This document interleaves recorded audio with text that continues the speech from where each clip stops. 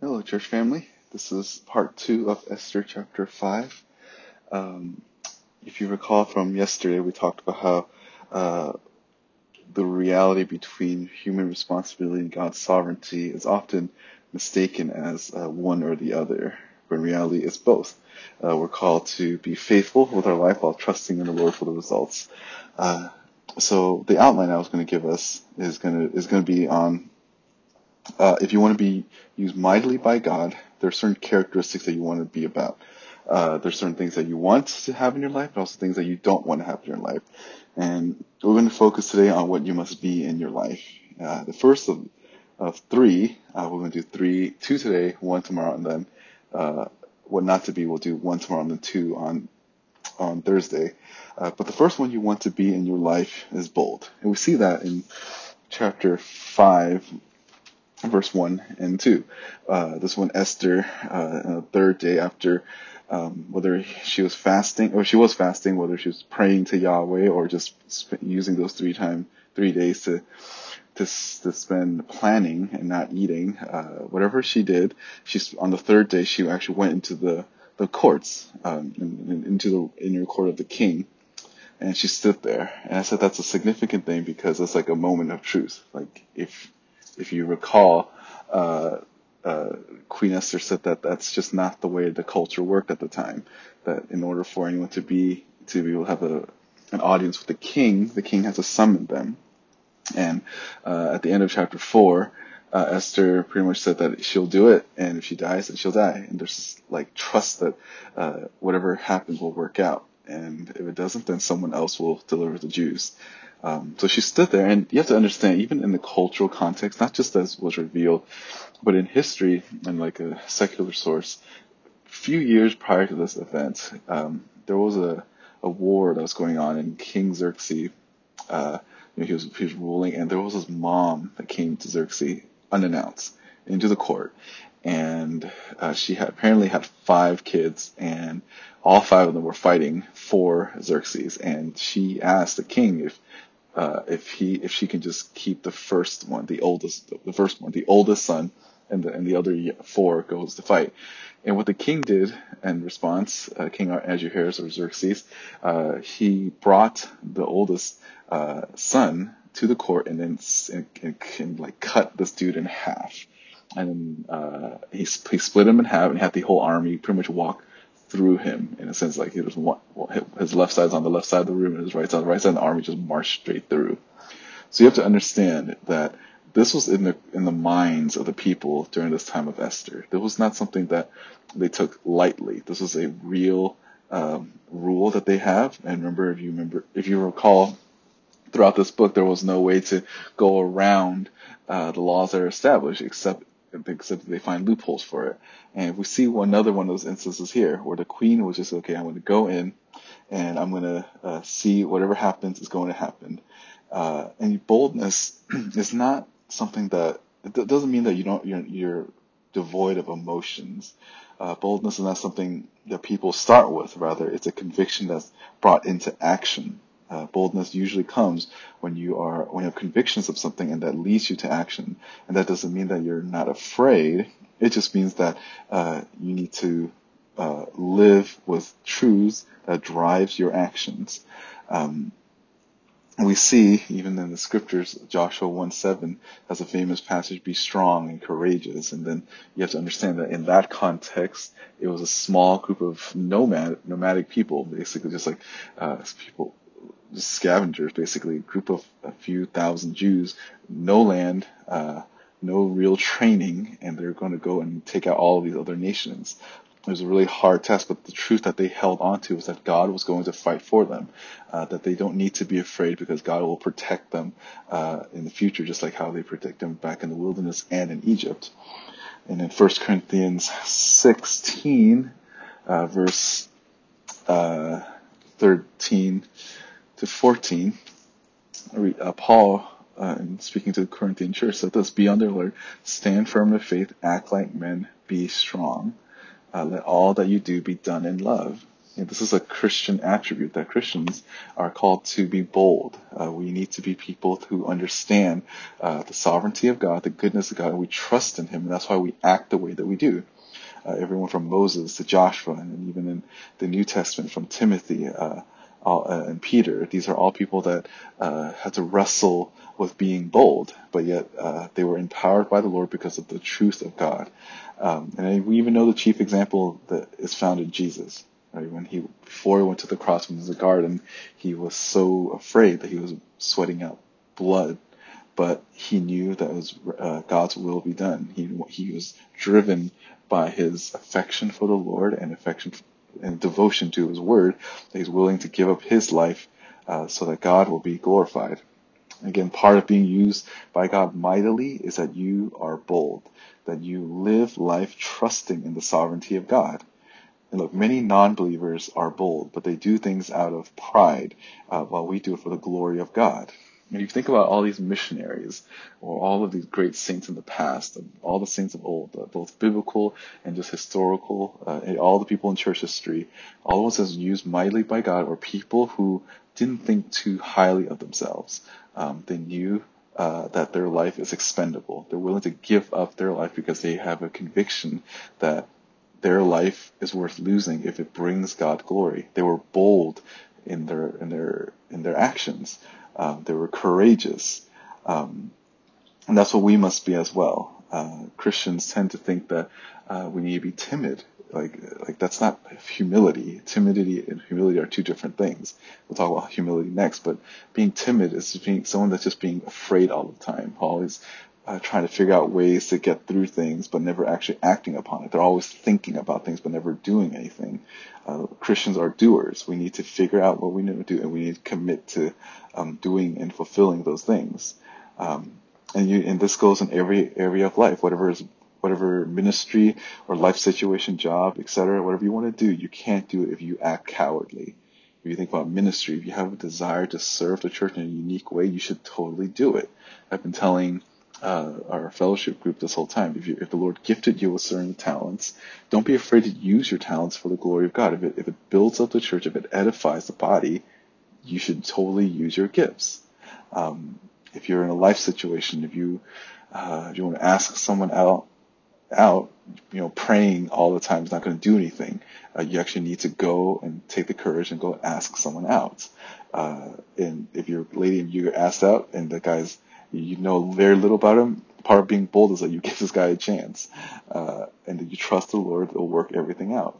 If it's your job, if it's a career, if you need to apply, you have to take the effort to go and go into interviews and do everything that you need to do. Christians aren't called to be cowardly people because we serve a living and true God. Everything that we do must be an act of worship to Him. And if we're bold, that's the only way that God can use us in the world. Oftentimes people ask me about evangelism, and I find that people that ask me about evangelism aren't asking because they don't know the knowledge.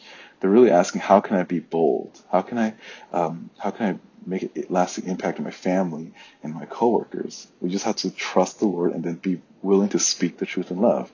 There's no easy way around this. You just have to be bold.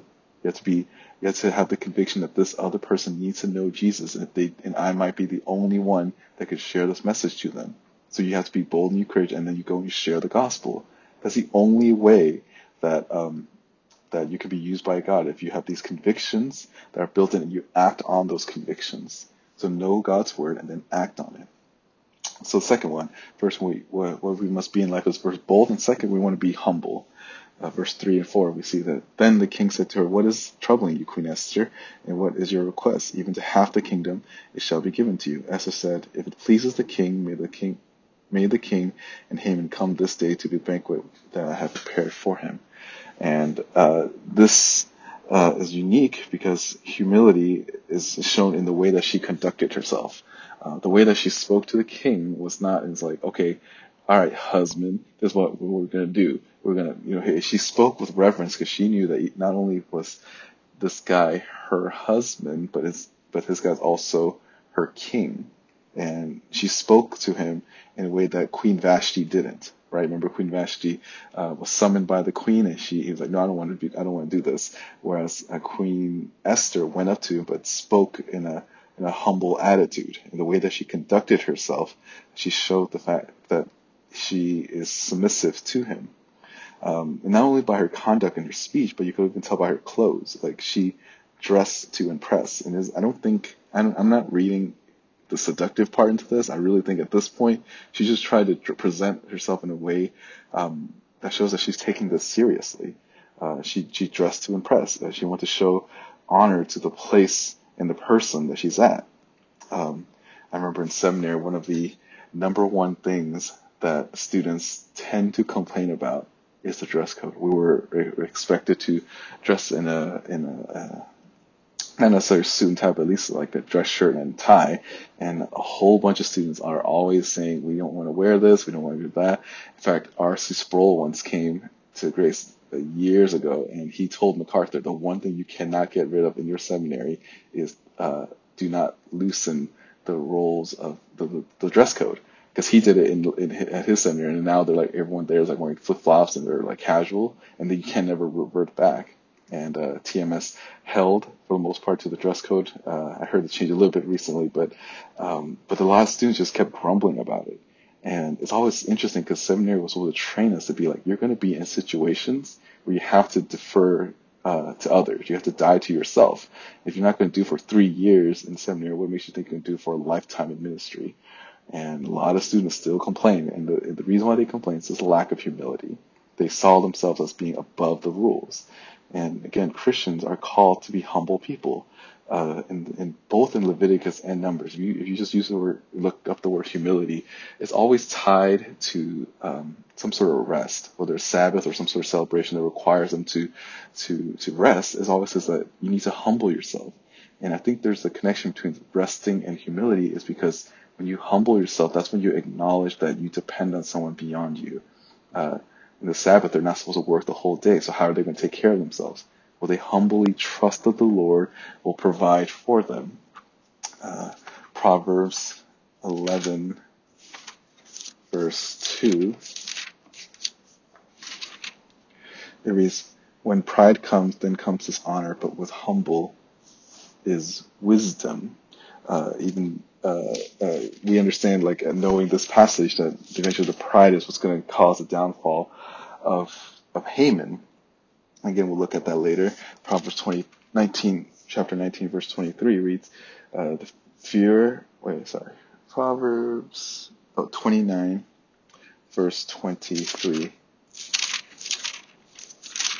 29, verse 23, a man's pride will bring him low, but a humble spirit will obtain honor.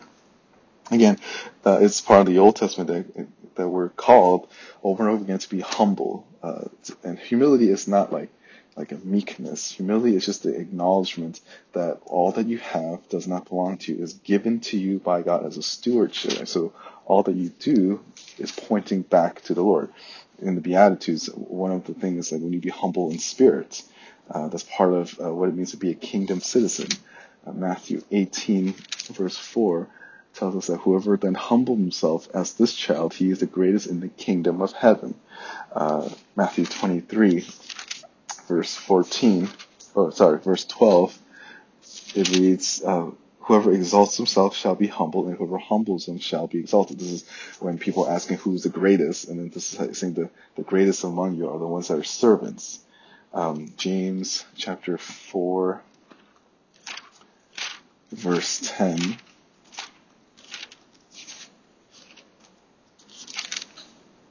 It reads, humble yourself in the presence of God, and he will exalt you. 1 Peter 5:6. Therefore, humble yourself under the mighty hand of God, that he may exalt you at the proper time, casting all your anxiety on him because he cares for you.